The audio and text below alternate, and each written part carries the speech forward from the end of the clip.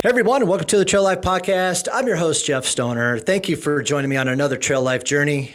In this episode, I'll be exploring one runner's journey to become the first woman to run across Africa and only the second person to run the continent north to south. It entails about 300 marathons in 19 countries over a year and a half period. And if you're out there trying to calculate, it ends up being about 13,000 kilometers, which here in the US, it's 8,077 miles. Holy shit. This is bonkers. It's amazing because it's all for a cause. I love it. My next guest is an ultra running adventure athlete, peak performance coach, mother of two, and author of the upcoming book, Random Ultra Fearless. Let's just dive right into it with Vero Bobo. Well,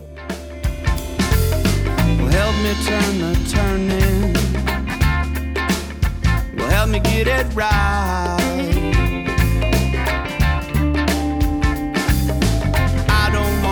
Hurt nobody. Well, I don't wanna fight. Well, offer me the peace of mind and let me. Wow, Jeff, you literally give me goosebumps. I'm speechless now. Thank you from the bottom of my heart. I like to open it up with just a bang, and then it's all just downhill from there. So this, first of all, let me just say, I love the term or title, ultra running adventure athlete. Like, I think that's like it. I don't know. To me, it's got like this more mystique, like intrigue, different sizzle to the ultra running community. So I always love that. So when I get a chance to talk to athletes that are like this, like you're the second athlete that I've had a chance to talk to in about a month that's done like some really crazy adventure stuff like this. A buddy of mine, Justin True, actually was one of only 4 people to cross Madagascar from coast to coast. And he's done a number of other ultra adventure stuff. And I love kind of tapping into this different like feel of the ultra community, right? And it's just really fun to hear new stories and journeys like this. So thank you very much for being here and sharing your journey with me and with my listeners. First, thank you, Jeff. Thank you, Jeff, for inviting me, and thank you for energy, and thank you for just creating this space for us. So it's fantastic.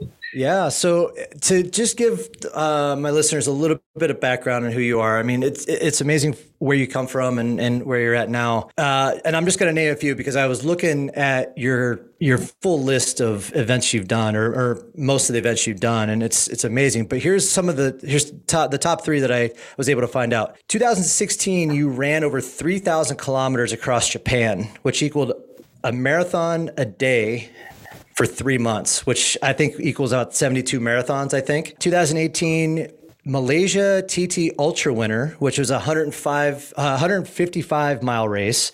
And then in 2019, you were the overall winner and course record holder for the Malaysia Coast to Coast 275 mile ultra race. Oh my God. And that's just the top 3 that I found. I mean,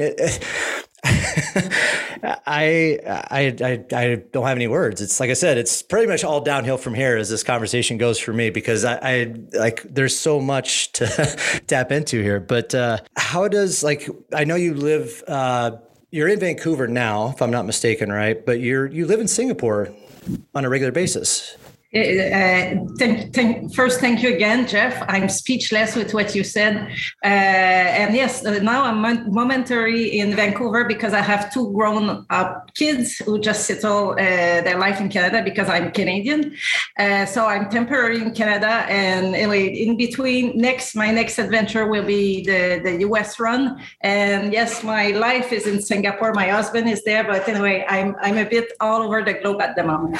So I love the fact that you've run races all over the globe. So what's it like? What's running races like in Malaysia versus running them here in North America, Canada, or the US?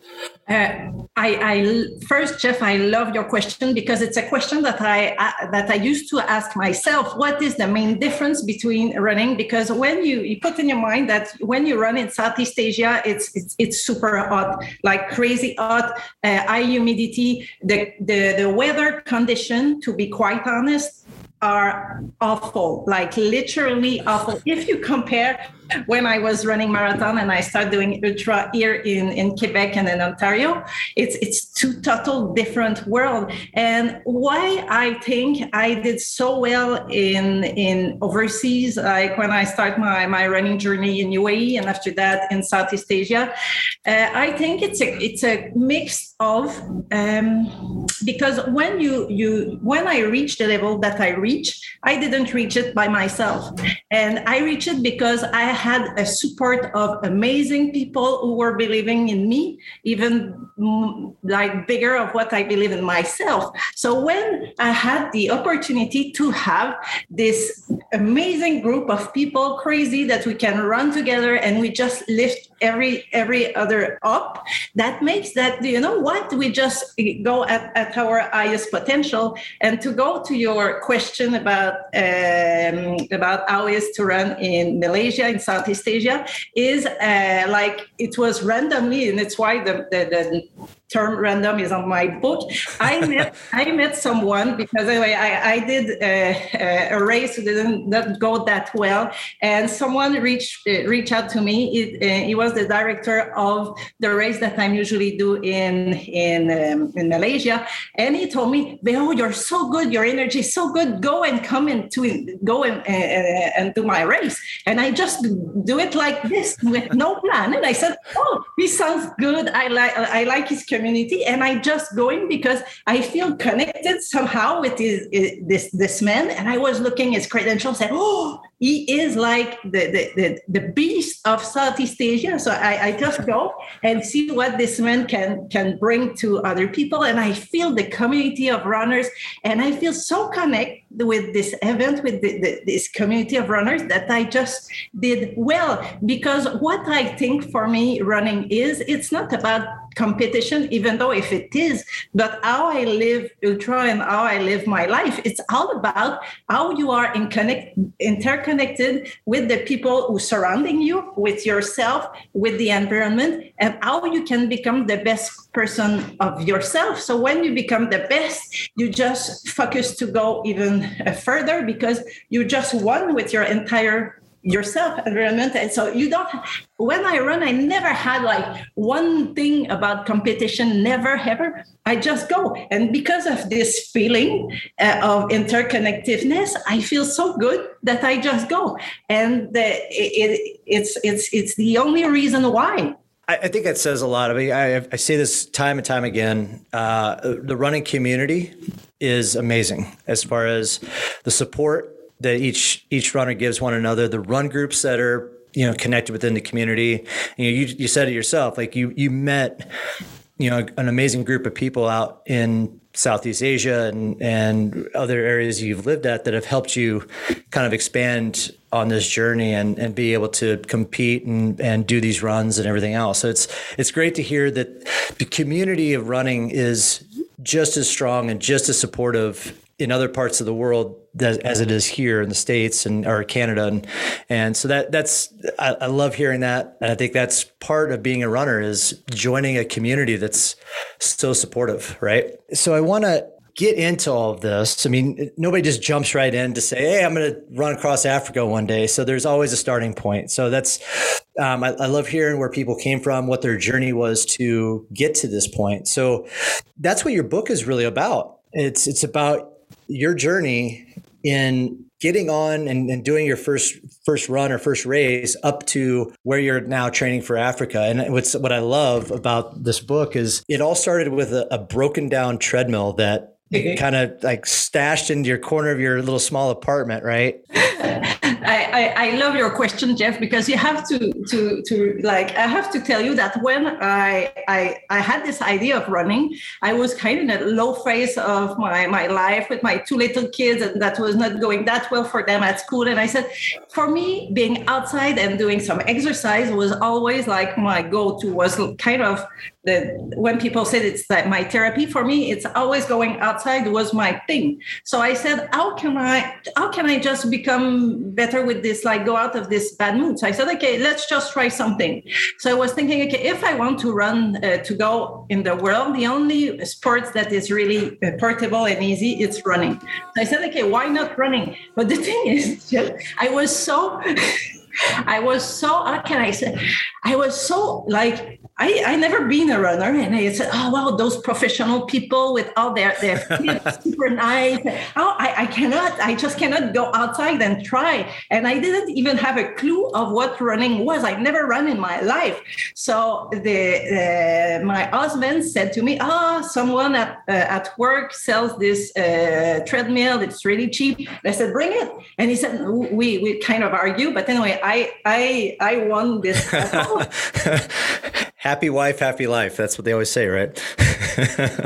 So the treadmill come, and when the treadmill come, I said, but the thing is, I still don't know how to run. And I said, and at the time, Google was not that good. But anyway, I Googled how to start running, and I had this run walk strategy. And I said, do you know what?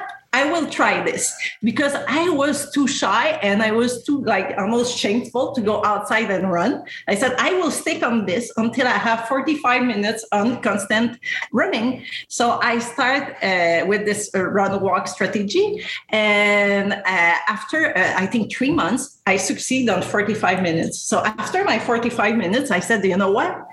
It's time to go out and run outside. But I was still a bit like really shy. But anyway, it was time. So I went to the boutique, a running boutique near my place. And I go and I said, now it's time to have proper running shoes, because you have to take in consideration that my shoes was not even running shoes. They have full hole on it. It was just crap. So I went to the running boutique and I said, I'm doing that. I need some proper running shoes. So he got me running shoes, and I said, okay, it's good to have running shoes, but what are you doing with this running now? I need to find a challenge. And he showed me a book was written from beginner, doing a marathon from beginner to expert. And I looked at the book. I said, hey, it's cool. I can do that. I said, I will try the marathon. And do you know what, Jeff? I knew that if I was trying the half marathon, maybe I would have found so awful that I would not go for the full marathon, that I knew subconsciously that I need to try the full marathon. So I said to the guy, okay, I buy it and I do the marathon. And the salesman was looking at me. It's really, really difficult to run a marathon. Even like experiment people cannot do that. I said, I know, but the book, it says for beginner to advanced, so I would just follow the beginner plan. So anyway, he argued like a kind of a lot to make sure that I didn't get the book. But anyway, I take the book and I follow religiously the beginner plan. And 6 months after, I was doing my first marathon. What was your experience, or what was your thought process as you're coming up to that start line for your first race? Like, what was going through your mind as far as, 6 months ago, you had gotten to this point where you're like, well, I'll try running, but I don't know anything about it. You were a little shy of running outside, right? So you were doing everything on the inside. So now you get to your first race, you step up to the start line. Like, what's your thought process going? Thanks, Jeff, for the question, because it's something that it's really precious for me, because before my first training of marathon, I didn't know what wake up at 5 was meaning, because I was just like normal. Yeah. So, and I had two little kids, so I had to really wake up early to put them at school. And after that, I go to work. So for me, this first marathon training built not just my physical, but my mental was like just expanding in a version of myself that I couldn't even imagine. And during the starting line, I was just laughing inside of me. Said, do I really doing this? And I was still having this kind of feelings that, like the imposter syndrome, it's not my place. And I was looking all the fancy runners and all that. But do you know what? I didn't care, because for me, I still had like this kind of energy of expending energy, and said, wow, I'm really doing it. And I was just like not taking myself seriously, because I was not, how can I explain? I was not even myself. I was just like me, as just like the energy of me being where I am. and to make it happen. And what happened was 10K before the end of the race, I met someone who was really struggling even worse than I. So I started talking with him, and he ended up to be like ancient. He was working at the army here in Canada, and he was talking with like the post-traumatic syndrome that he had in Afghanistan and all that. So we ended up having a fantastic conversation while doing my first marathon. And when we finished end by end at a terrible time, I think 5 hours something, I don't remember, and it's not important. So anyway, so we finished end by end, and this guy, Michel, come and thanks all my family, thanks them because I was helping him to finish the marathon. So that was the first experience of my first marathon. Oh, that's crazy. And I do want to add in for all the listeners here, because I think it's important to know that you didn't start running until you were in your mid 30s, right? So it's not like you were 18 or 19 or early 20s when we're talking about this. You were mid 30s, and you're like, hey, I need to change something with my life. I need to do this, and so that just kind of adds on another layer of everything that you're doing currently, because of when you started running and how that journey got involved. So it's all. I mean, I love it. I think it's amazing, and it's always great. I have a conversation here and there always about when people start running, or when should people start running, or can older people compete in races and everything else. And it's always great. I always tell people, like, you can run at any age, you can compete at any age, as long as you get out there and try, and it's awesome. So congratulations on that. So as you're working through your first race, and I've taken a couple stories from your book, like in those first couple events that you're doing, you're meeting people along the way. As you said, you like to connect people. So it sounded like the first few races that you did, you ended up meeting people along the course, and it was kind of like, hey, you're struggling, I'm struggling, let's just do this together. And it comes to the finish. And one of the stories I remember, and correct me if I'm wrong, you were one of your goals was to qualify for the Boston Marathon. And I don't remember which race, but you were in a running race. You were really close to getting that qualification, and somebody that you passed was not doing so well. So you came back to run with them the rest of the way, and you missed your qualification, but you were able to, you took that experience more so than qualifying for Boston. Am I correct on that? Yeah. It's and this is a really precious memories for me. I start with this, and that was more at that time was not really a close friend. That was just someone that I know. He was really strong on half marathons. I said, okay, I will just run with him, and we run together for maybe 25K. And Jean-Pierre was just like dying. He was like, he couldn't carry on. But my time was faster than what I was imagining to have anyway. So I said, you know what? I will not let you down. Just like, let's go, we carry on. And we were just, okay, let's go. And you see the tree, let's push on the tree. And we did this kind of thing. And he was just going better and better. And 2K before the end, because we did the entire marathon like this, Jean-Pierre disappeared. And I said, where is he? And he was just not there. And I said, do you know what? I cannot do this race without him hand by hand. This is not what will happen. So I remember I literally stopped, and I was like looking for him, and he didn't come. So I go exactly in the other sense. And I still remember the face of the people, and even some said the finish line is the other way. I can only imagine what people's faces look like as you're getting that close. I mean, you're only 2K away. I mean, it's. And when I saw Jean-Pierre and they see his eyes, I said, "Oh, Véro!" And he's like a sunshine. And from I don't like less than 2K, I saw him, and we never our hands was both like really open tight until the finish line. That is one of my most fabulous running memories. So for me, time, even though if I wanted to have Boston, time is never the thing. Yeah. Did you ever end up qualifying for a Boston race, or no? That was No. Never became that past that time. It never really became a goal at that point, right? No, exactly. So, which I think leads us into how you got kind of into the trail running aspect, I think, right? Like you kind of realize it's not so much for time, but it's how far you can go, right? So what was the switch in the mind to say, hey, I want to try a 50K race or a 50-mile race, like, and it's on trail. I assume you probably never run trail at that point in time. What is your mentality, and how did you make that decision on switching over to trail running?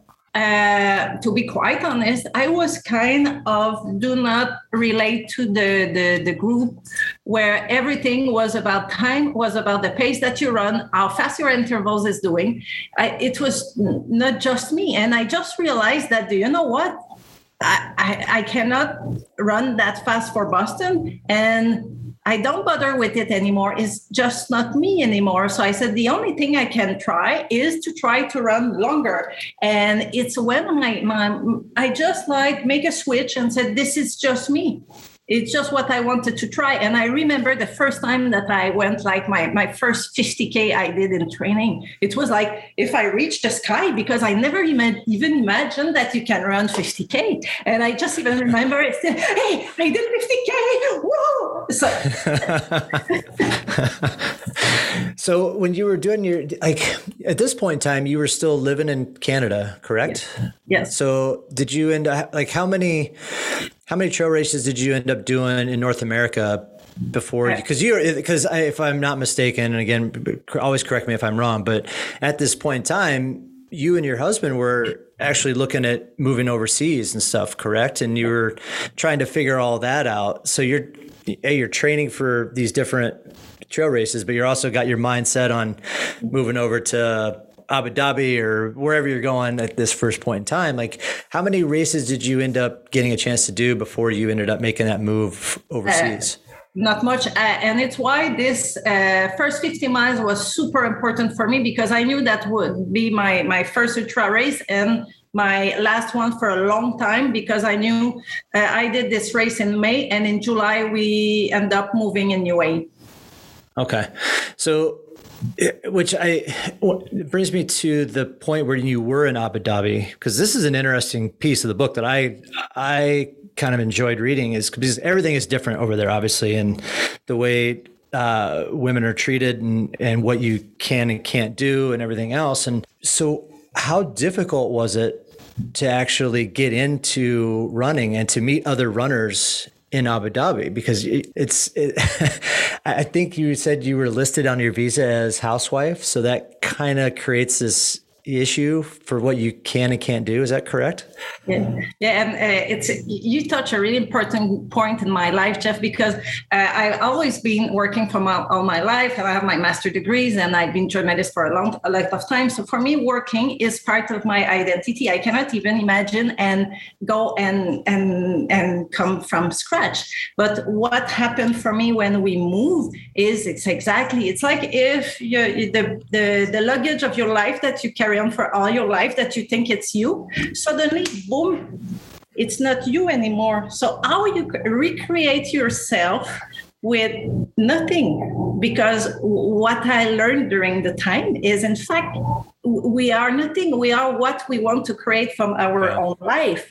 But I can't say that now because it's been 10 years. But when I arrived, it was really difficult because I was scared to go out of the compound where we were, because outside, a female alone, I wouldn't take the risk of making it done. So it took me a lot of months to say, you know what, running is part of my life. So I maybe need to expand my horizon and see if other people are out there. And it's where I found a running group where even now those people that I met are my precious friend. They are family for me even now. So that means that when you are willing enough to just throw out all the negativity and all what you think life should be and say, do you know what? We start from scratch. and I'm just open to change, and I'm open to transformation, this is where magic happened. Because yes, it's not the perfect country, but it's not that worse that people may even think. So it's how we decide to create our own lives that everything is in there, I think. Yeah, so I totally agree. I think it's what you make of life, right? I think it's the adventure along the way. What I'm interested in, though, is as you're trying to find runners to run with, or trying to venture out and get into the running over there in that area, like what's the environment like, or what's the atmosphere like? Of you trying to, like, are you running on? I assume the trails, trying to find trails over there is kind of few and far between. So it's mostly you're going back to the road aspect of it. Are women getting together in groups and running in that sense, or is it kind of like, how does that work? First, the group was mainly expat Okay. from all around the world. So it's one thing. And we come with all the same crazy mentality. And at that time, it had like me and another really crazy fast runner from US who were like, oh, I want to do like 100 miles. I want to do more. And we were like, okay, let's just do it. It's like a bunch of people who's just like creating this space of energy and this space of craziness together. And I end up doing my first 100 miles with my people from UAE. So we create this space and we just like move forward and we grow in this kind of ultra aspect. So, and just to give you an idea, we wake up at 2 a.m. on a Saturday to run a mountain who was like an 1 hour and a half of driving from Abu Dhabi just to run for 4 or 5 hours. But that was not even a chore, because that was like our time that we connect together. Yeah. It was fabulous. And even now, I miss those people like my family. So it was incredible time. And if I become the runner that I am today, it's on them, because in any other place in the world, I would have been able to do that far, and with this sense of accomplishment and this sense of, you know what, I can do better, because we all are together to put themselves up. So how does, I guess, kind of fast forwarding to, you know, what you're preparing for now? Like you said, you're preparing for Vancouver to San Diego. Is your next thing in next October, and then after that, it's the Africa run, which we'll get into in a second. But how does like your experiences overseas in like Abu Dhabi and Singapore, like how do those experiences and those communities shape the way you run now, or what you are putting into the effort into now? Like how are you shaped by those communities there? I love your question, because I think about it so much. Sure now, but we never know, but I wouldn't be the same person that I am now if I didn't have those 10 years in the back of my mind. Because for me, I was not like a fast runner. Nothing like I was not an athlete. I was like just me. Okay. So I had nothing in life who prepared me to be where I am now. The only thing who helped me to become where I am now is the power of the community, and the fact that I was just able to change myself and to grow with this environment and to be one with this entire thing we call like the world. And what happened to me at a certain point is when one of the big turning point is when I've been in Japan in 2016. I was not even planned to have this feedback of people, because people just stopped me everywhere to ask me what the hell I was doing there, because I had like this gigantic Canadian flag and with this baby stroller with my daughter, and she's crazy. And I was just said, yeah, I just run in Japan because simple as I want to try if I can do that, when at that time no one would have even said that I can do that, because I was just a casual runner and that's it. But I said, do you know what? I will try it anyway, and I will do it my best and see what happened. And what happened is I connect with just amazing people where I just like scratched the surface of something even deeper of what human can be, because we are so busy being in our day-to-day life that you don't don't know what the other person really feel and really have inside, and you don't even know what the other country feel. So what happened for me was a massive interconnectedness with the people, with the environment, because Japan, it's an amazing, beautiful country. And I said, do you know what? I knew that when I start this, that my life could change at this moment. And it's exactly what happened, because I said, I cannot come back and be the same Veo that I was, because it's a huge opportunity just in front of me. And when I end up finishing this one marathon a day for 72 days, and I couldn't even imagine that I was doing so fast myself. Why I did it so fast? Because I knew that at the end, my husband and my smaller son would have come, and we are big Disney fans. So I love all Disney things, and we have a Disney in Japan. And I said, you know what? Let's do it. I will have more time to go to Disney Japan. So wait, I'm going to back up just for a second. Did you take were you with your stroller the entire way that you did this? Yeah, but my daughter, who was just turning 18, and at that kind of age, sometimes it's not always easy. So I said, you know what? The best way of growing and becoming the best person that we can do is to do adventure. And my daughter was loving like Japan and anime and Japanese music and all that. I said, just come. So, and she was not that prepared. So she come with her bicycle. So she was with her bicycle, and on the back of the bicycle, we had like this baby stroller with all the tent in it.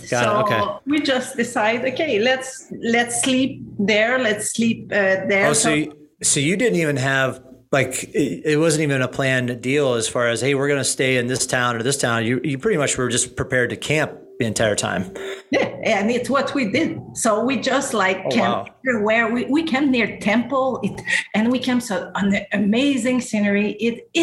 Jeff, when you experiment that, do you know what? You don't want to come back in the normal life anymore. And now you have every day that I miss this place, because for me, it's where I'm on my best person, and on my best person for myself, and the best person for the people around me. So, and I think it's when you realize what is your, I would say, greatness, or when your entire power is, and how you can grow and reunite on the people around you to do the best. It's our mission to do why we are on this planet. And for me, it's doing this while giving the best for others, because for me, it's all interconnected. Oh God, yeah, 100%. And I don't think I don't think us as humans have a chance to explore as much as we probably should at this point in time anymore, right? Too many people are connected to their cell phones or computers that they don't get a chance to go out and do these type of adventures. And so it's amazing to hear that type of, and it's great that your daughter was able to experience that as well, so it's kind of a twofold thing, right? You get a chance to spend all this time with one of your children, and you're seeing Japan, she's seeing Japan at the same time. And this just says a lot about, about you and what you strive to go out and seek and adventure. So that's awesome. So I want to get into this Vancouver to San Diego experience. So you're running Vancouver to San Diego next October, and you're doing it mainly to raise awareness for your Africa run, which I think is great because you're doing it for a cause. You're doing it to help provide clean water to these cities or areas that you're going to, right? So you're working with, what is it, Thirst for Life that you're working with? Yeah. So doing the Vancouver to San Diego, explain this route to me. What are you trying to do here to help raise awareness? How are you looking to raise awareness for this Africa run? Thank you, Jeff. And if I can add something really quickly, why Africa and why water? Because I've been in Africa myself when I have like late 20, early 30. And the first thing that is like not shocking me, it was like, I need to do something against it, because I was living in a remote area in Senegal where water doesn't exist, where like young female was stopping school because they had to help to bring water in. They have to bring to help the family to get things done. And I said, how on earth we can do as a Canadian, super fortunate that I just go in the sink and having water, that I had this kind of pills to put on my water when all the other people didn't have the luxury to have this pill. Why me? And I didn't feel in sync with that. And I had this kind of water on top of my head. And I said, this is so heavy, and how many times those people waste, and how many, if they have access to water, this young lady would have been at school and created something for her and creating something for her country. And I said, I need to do something against it. But at that time, I had nothing. I had no idea what to do. So fast forward after Japan, when I came back, I said, this is it. I need to do the length of Africa for this cause. And for me, it's not about, I just give a bit money of the charity. No, for me, it's about like my life is giving back to those people, because it's so easy to get caught in what we have and what we don't have yet, because we are so used to have more comfort. So we live in the states of lack without even thinking that the other part of the world that we have on the same world don't even have the basic needs to drink and to wash themselves and have the basic hygiene. So everything starts from there. And why US is because I want to create a community out of it. Because for me, running, it's almost like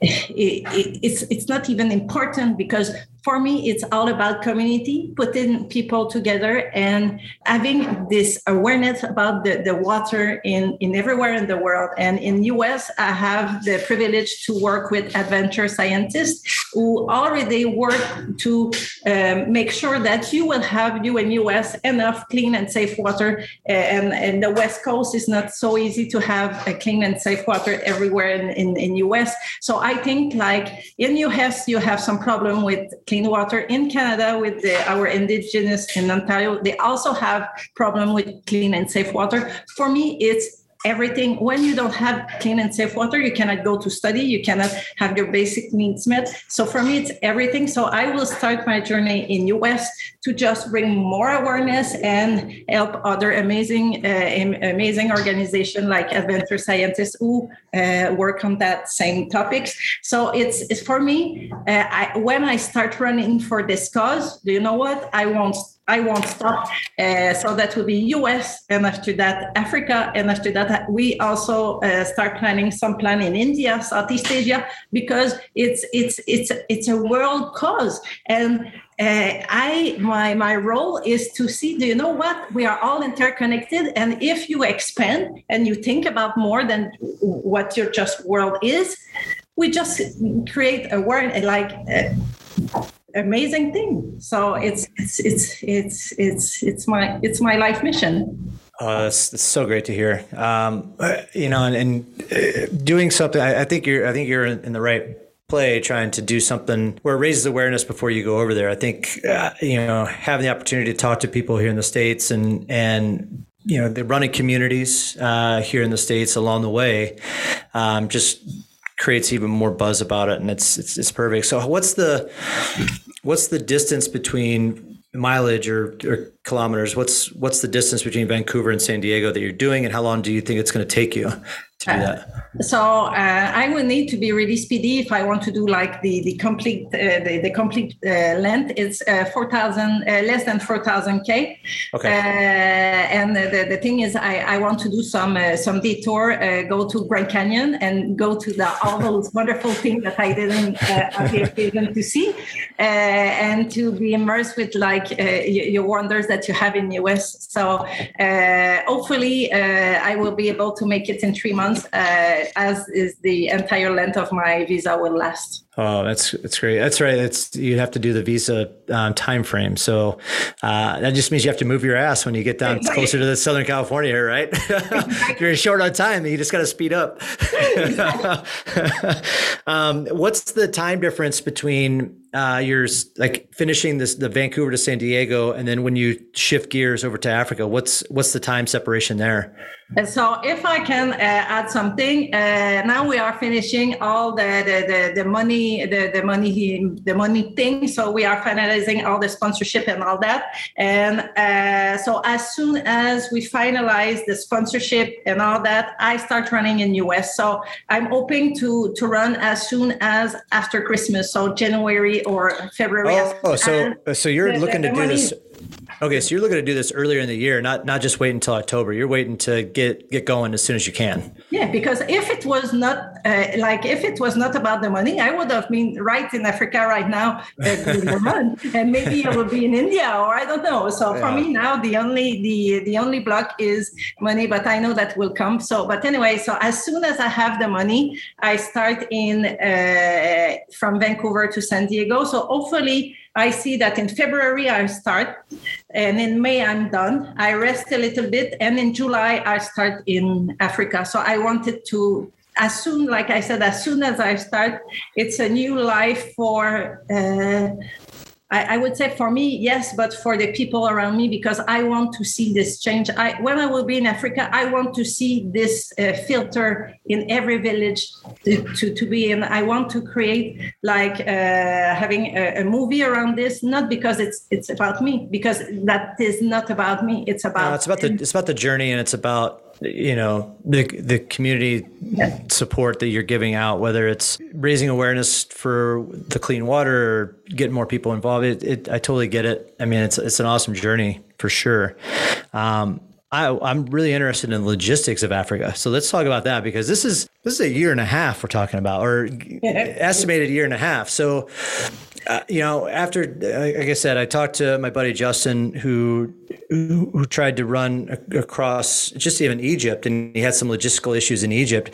Like, as you're dealing with these different countries, have you had the opportunity, or do you have a representation that talks to each one of these different countries or municipalities to let them know, like, hey, we are coming, we're doing this, we're raising, we're bringing clean water to the communities. Like, what's the logistics behind all the entire thing? And this is huge, and we need to take it as in consideration. So someone will be in Africa, make sure that our visa will be fine, that everything is fine for the police. That when we cross border, he will say, okay, let's go. You're fine politically, and everything is fine. You can go. So we will have someone in every place to make sure that we are fine. And I know in Egypt, the police will probably have to have a police escort. So we already know that, and we'll have someone on the ground to make sure that we are okay. So this is like a non-negotiable thing. And with me, the goal is to have two to three crew with me to make sure that we are doing okay. And for the rest, like I said, you start with a plan in your mind. Oh, yeah. That you will end up, do you know what?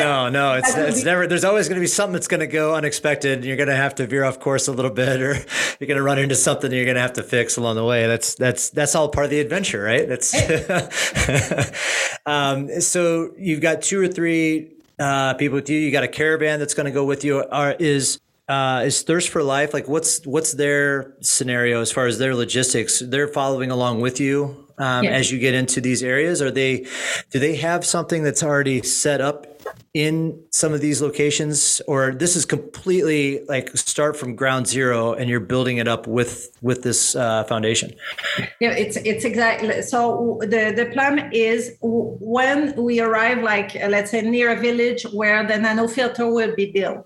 So they will go by themselves and build the filter before I arrive. And when I arrive, that will be the celebration of the filter. That will be like the kickoff of the filter. So that means that my journey, yes, I will do like a crazy thing. My goal is to do 1 marathon a day and all that. But the main goal is to see those filter and to dance with the people and to celebrate the fact that, do you know what? Those people, their life will change, because before I arrived, they didn't have water, and now they have access to water.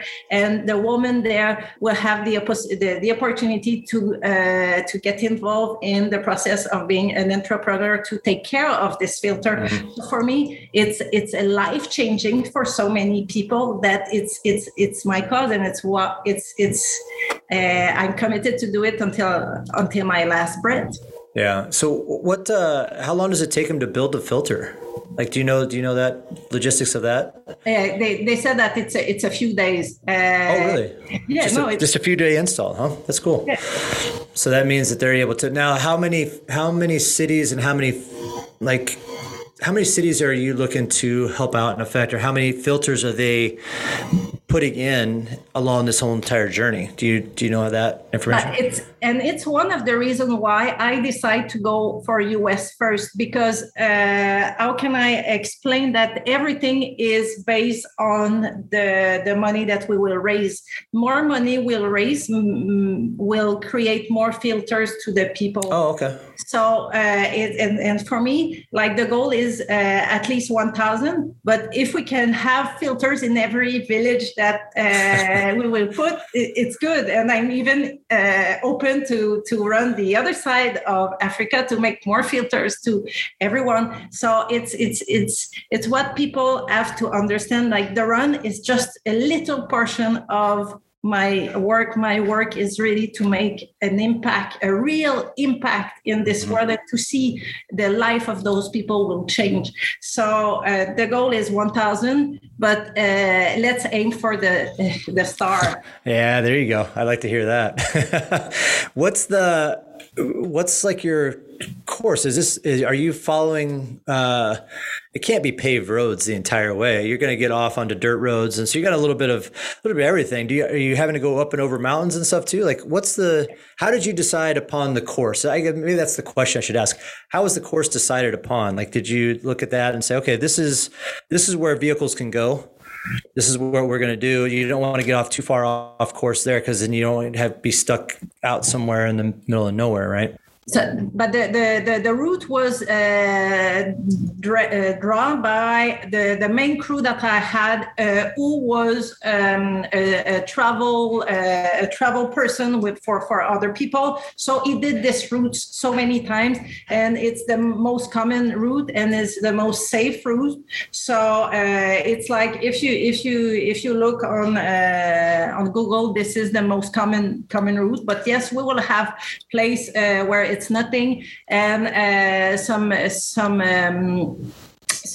other country that I'm a bit concerned, of course, because like just before Kenya, it's really hilly. So how can I make sure that I will be able to do all those mountain stuff?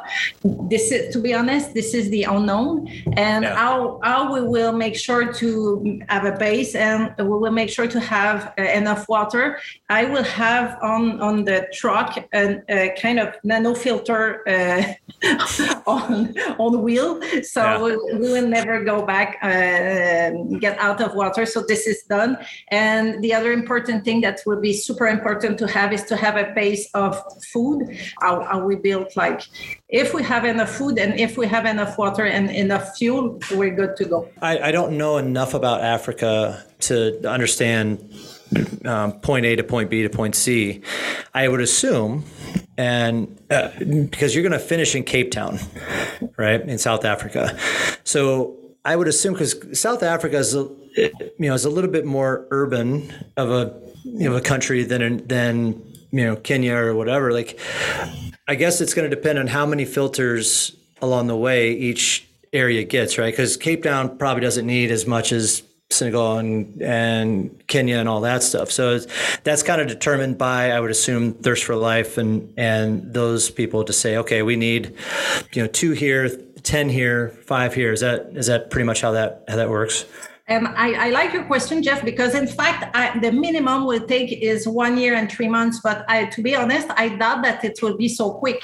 For my where I'm standing now, that will be probably more around 2 years, because every place we need to stop to create those filters. So it's to celebrate that and all that. So the main goal is to give water. And why I choose running, because when you run, you need water. When you run, you don't have this fancy makeup, so you can connect with the people. And I think water is the main connection with everyone and everything. How many, and you probably don't know this, so so excuse me if this is way off base here, but how many people do you estimate this will help or affect? Do you have an idea? Yeah. We create like a page with every people in every village. That will be billions, because if you amazing. Yeah. That's billions with a B, everybody. That's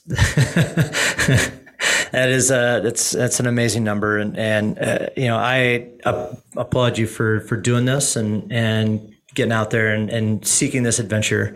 Yes, it's great that it could be a world record. You could be the only female to do this, but it's more than that, right? It's building the community, building, keeping the human race safe and providing them one of those things that everybody needs. So it's amazing. So if people want to donate to the cause, how do they go about doing that right now?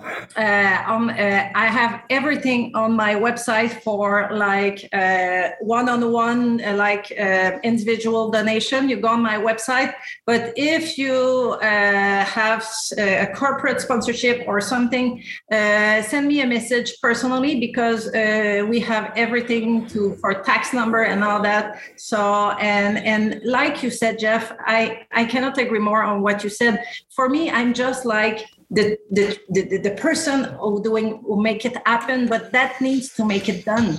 We need to stop this imbalance in life, and it's bigger than me. And I remember just last week when I hired someone, and he said, and he's from South Africa, and he said, "Well, can I ask you a question?" I said, "Yes." If you get up injured, and if you have something in your legs or something, do you stop your mission? And I said, "Wow, I love your question, because for me, even if I had to, like when I will be really, really old, to answer for the question that people don't know, I'm 48. So I will have like the kind of the crunches done. So it's nothing will stop me. And it's why if you have some people around you can donate, it's for the greater cause, because it's bigger than myself, and it's my mission here, and nothing will stop me to make it done. Nice. Well, that does bring up a good point, and I'm glad you brought that in. Is when it comes to the medical, I assume part of your team is going to be some kind of medical professional, right? Like, but also to that point is, how does the logistics of overnight, work? Is this more of a, areas where there is access to housing, you're going to take advantage of that? Or is this more of we're going to be able to camp here in these spots? Like, what's that look like throughout the course of the route? Yeah, and as I had like a really bad anaphylaxis reaction recently, so we need to have exactly where is the hospital along the way, how long it will take, where. So on the route, we start already to plan it, but more and more we come close to Africa. Everything will be right because safety is our priority. So safety makes like my safety, but that doesn't mean that my crew will not having. So it's the safety of everyone who's first. So the hospital will be taken care where we can sleep. Everything will take in consideration, and so yes, so safety is everything. Well, I can't applaud you enough for everything that you're doing and doing to bring clean water to Africa. It's amazing.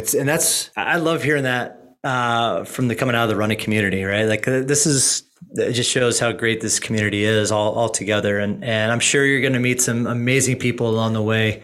And I hope you are very successful in what you do. And I hope that once you're done, that you'll come back on the podcast and we can chat about your adventure through Africa, because that would be really fun to hear what the experience was over the course of a year and a half to 2 years. But before, Jeff, you just said that you are in the west coast of US. So I welcome you to run a few K with me. Oh, hell yeah. You will be super fast and I will try to keep up with you. But anybody who's listening to this podcast and knows me knows that I am the slowest runner that they'll possibly meet when it comes to running distances. So I am happy to go out there with you. And if you want to run a slower pace with me just for a little bit, I'm totally cool with that. But I know you're probably a lot faster than I am. But but I will say this: once you get into Orange County, San Diego area, I would love to join you and run a few miles with you and see. Maybe we can get some of our San Diego running community here to run with you as well. So we'll make sure some of that happens. So we'll keep in touch on that. In US and they just want to pop up and run with me. It's community and it's creating something bigger than ourselves. It's all about. So just come. Now, so based on that, will people be able to follow along like on your website or like where you're at, or is there an app that you can track, like your GPS app or something that you can track where you're at? Yeah, now it's not like obviously not done yet, but everything will be made that, do you know what? It's a community space. More we will create this community for everyone, more we can grow and more we can impact most people. So it's all about us. It's all about humanity. Oh, definitely. Well, I really thank you for coming in and sharing your adventure and your journey into running and into trail running. It's always great to hear these stories. And what I will do is in the show notes, I will put your website. I will put any links as far as if anybody wants to donate to the cause. We'll have those links in there.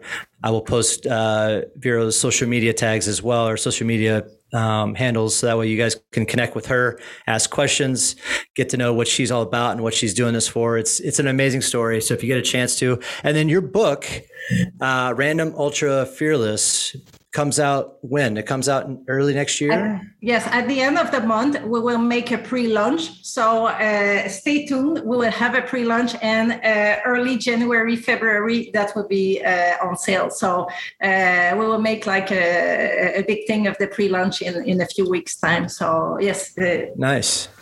Well, very cool. Well, I can't wait I've had a chance to read almost all of the book, and it's been amazing so far. So for those who are looking to hear, read, or even, are you going to be an Audible version? Yes. Oh, then perfect. Anybody who likes to hear and listen to or read, some really cool running experiences and stories, then Vero has got one for you. I mean, it's amazing. So I can't thank you enough for being here. I appreciate it. And thanks for sharing your trail journey with us. Thanks, Jeff, to inviting me, and your amazing energy and your amazing also continue to being you. It's just great. Thank you.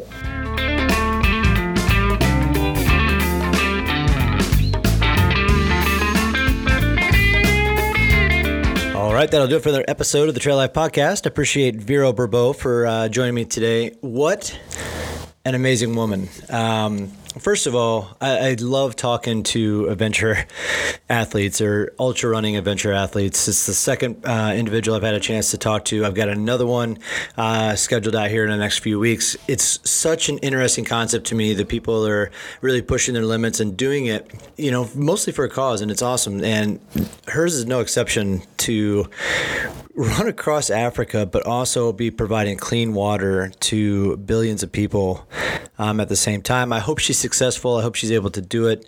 And I actually look forward to having her on the show after this is over with so that we can talk about a little bit more and her experiences and her journey on that. Anybody who's in the Vancouver all the way up to San Diego area that wants to follow along with her run here on the West Coast, anybody here who is in San Diego that wants to join her, I'm going to probably jump in with her for a few miles as she's getting into San Diego area here earlier than next year. You can just follow right along with her. I guess she's going to have a GPS app set up or website set up that you can follow along so you can kind of tell where she's at on that course. But yeah, it was an amazing conversation. I hope you guys enjoyed it.